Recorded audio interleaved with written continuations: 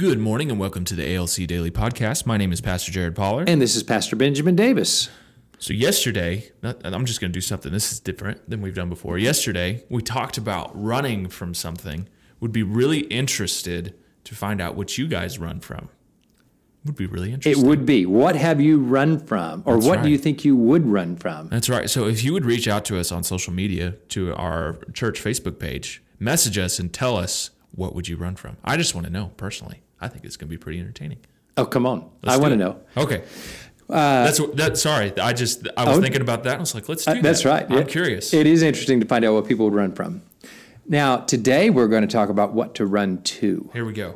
Now, yesterday we started talking about compound interest, and I want to dive in a little bit deeper into compound interest. Now, the problem is that unless you are a banker, no one studies compound interest.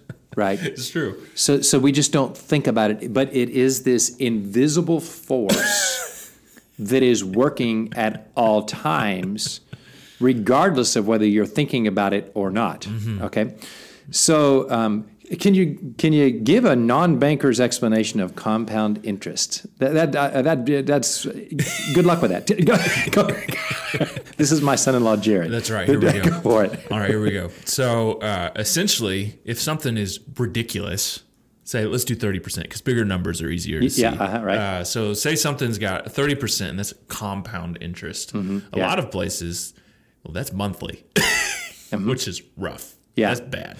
So it's not like if I borrow $10,000, my interest that I will pay is not $3,000. That would be simple interest. That would be wonderful. That would be amazing. But compound interest is taking that 30% and building exponentially on it. So the longer the loan, the longer it builds. That's right. So let's do it this way. Let's do something simple. Let's do like a house, for instance. Mm-hmm. So you buy a $150,000 house. Mm-hmm. Say you get a really, really good rate. And I'm going to spit this off the top of my head. I'm not doing this math, but I think this is pretty close. Say you get a really good rate of around 4%. Okay. It dropped down to 2 here for a little while, but say you got 4%. By the end of your 30-year term at 4%, you will have paid close, if my math is right, around $500,000 for that house. Yeah. That's because compound interest is compounding as you're paying it off. That's because it's a 30-year loan, right? That's right. Now, if you want to reduce the influence of compound interest, go to a 15-year loan, right? Mm-hmm. It has less time to compound against you. And if you look at your itemized bill on something that has compound interest, you'll notice that your principal, which is actually paying towards what you have, not towards anything else, but towards the actual property, is usually about 20 to 25% of what you're actually paying per month. Which is why you need to look at your bill and see what compound interest is going to do on your car or on your house, or and you're going to see how much you're actually paying. And the if you pay it off early, your compound interest goes down, right? That's right. All right. Now, most of the time we speak of compound interest in terms of this is why the banks get all the money, why they have the nicest building, why they always have plush carpets, why the banks always can buy the nicest properties, put them in the nicest places. And the thing that I always notice about the banks is they always build a new sign. Every time. I'm like, we've had the same sign since we built this building. And when we talked about changing it, we evaluate the cost. But they seem to change their sign every year or two. All the time. All the time. Constantly updated. And that's because they are receiving compound interest. All right? Now, if the Bible offered a way to not pay compound interest, but to get compound interest, here we go. Would you be interested? I'd be very interested. And the Bible says there is a way. And it's in Proverbs 19:17. Whoever is generous to the poor lends to the Lord. Now, I've looked that up in a bunch of different translations, and the word lends means lends. You're lending to the Lord. So when you give to the poor, you lend to the Lord. You're making a loan to the Lord. Mm-hmm. So powerful. And God will repay you for your deed. Mm. It's just so, this is such a powerful verse. You can make God, by your actions, pay you compound interest. Amen.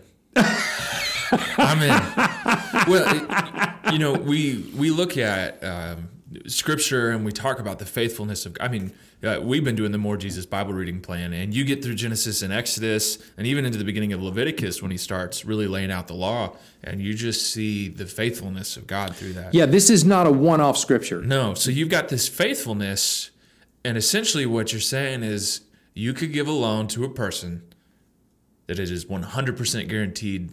Not only will you get what you paid back, but you'll get more on top of it. Yep.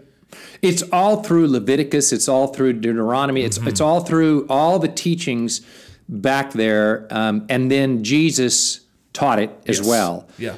And then it became so much in their DNA that when the Jerusalem Council met and had a bunch of debate, the one thing they said was, "Hey, Paul, remember the poor." So I'm saying it was in the DNA all the way through. That's right.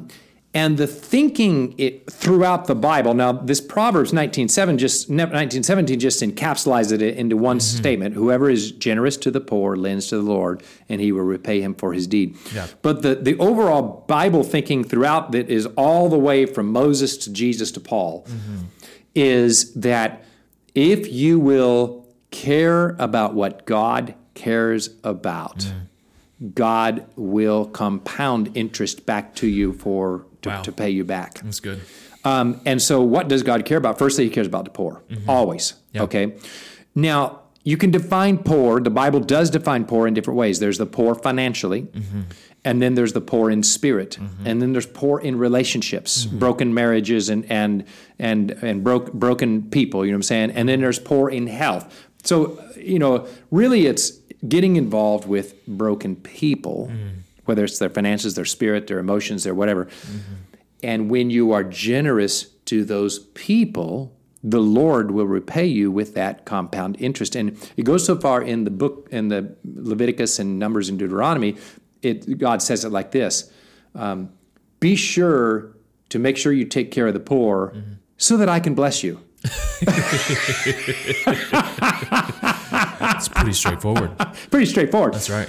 And then it comes into the New Testament, and Jesus added to it, he said to the rich young ruler, the guy's trying to figure out, I've done everything, but I'm not experiencing eternal life in a relationship form. Yeah. And Jesus said, well, that's because you're not giving to the poor.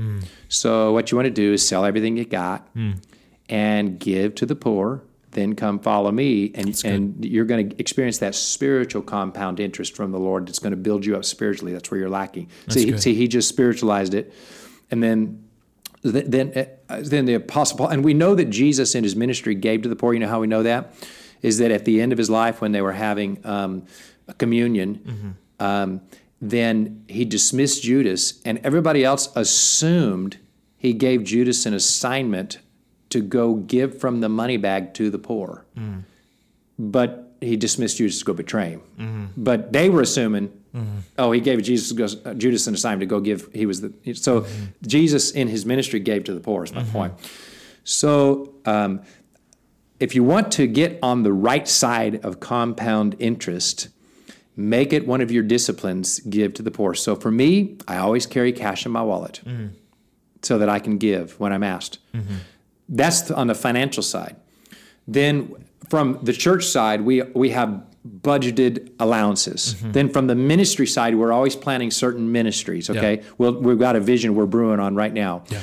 Then from a spiritual side, I always try to make sure that I fill up in morning devotion so that I have enough to give. That's right. Just like cash from my wallet, I have enough in my spirit to give to someone who's depressed today. That's right. Broken today. That's good. Hurting today. And I have found that as I'm generous to the poor, the Lord gives me compound interest. Thank you for joining us today. Abundant Life Church is committed to being a church of home groups. To get involved in a home group, please call our office at 417-881-1532 or visit our website at abundant.us to learn how. You can also join us on Sunday mornings at 10 a.m. in person or on YouTube for amazing encounters with God.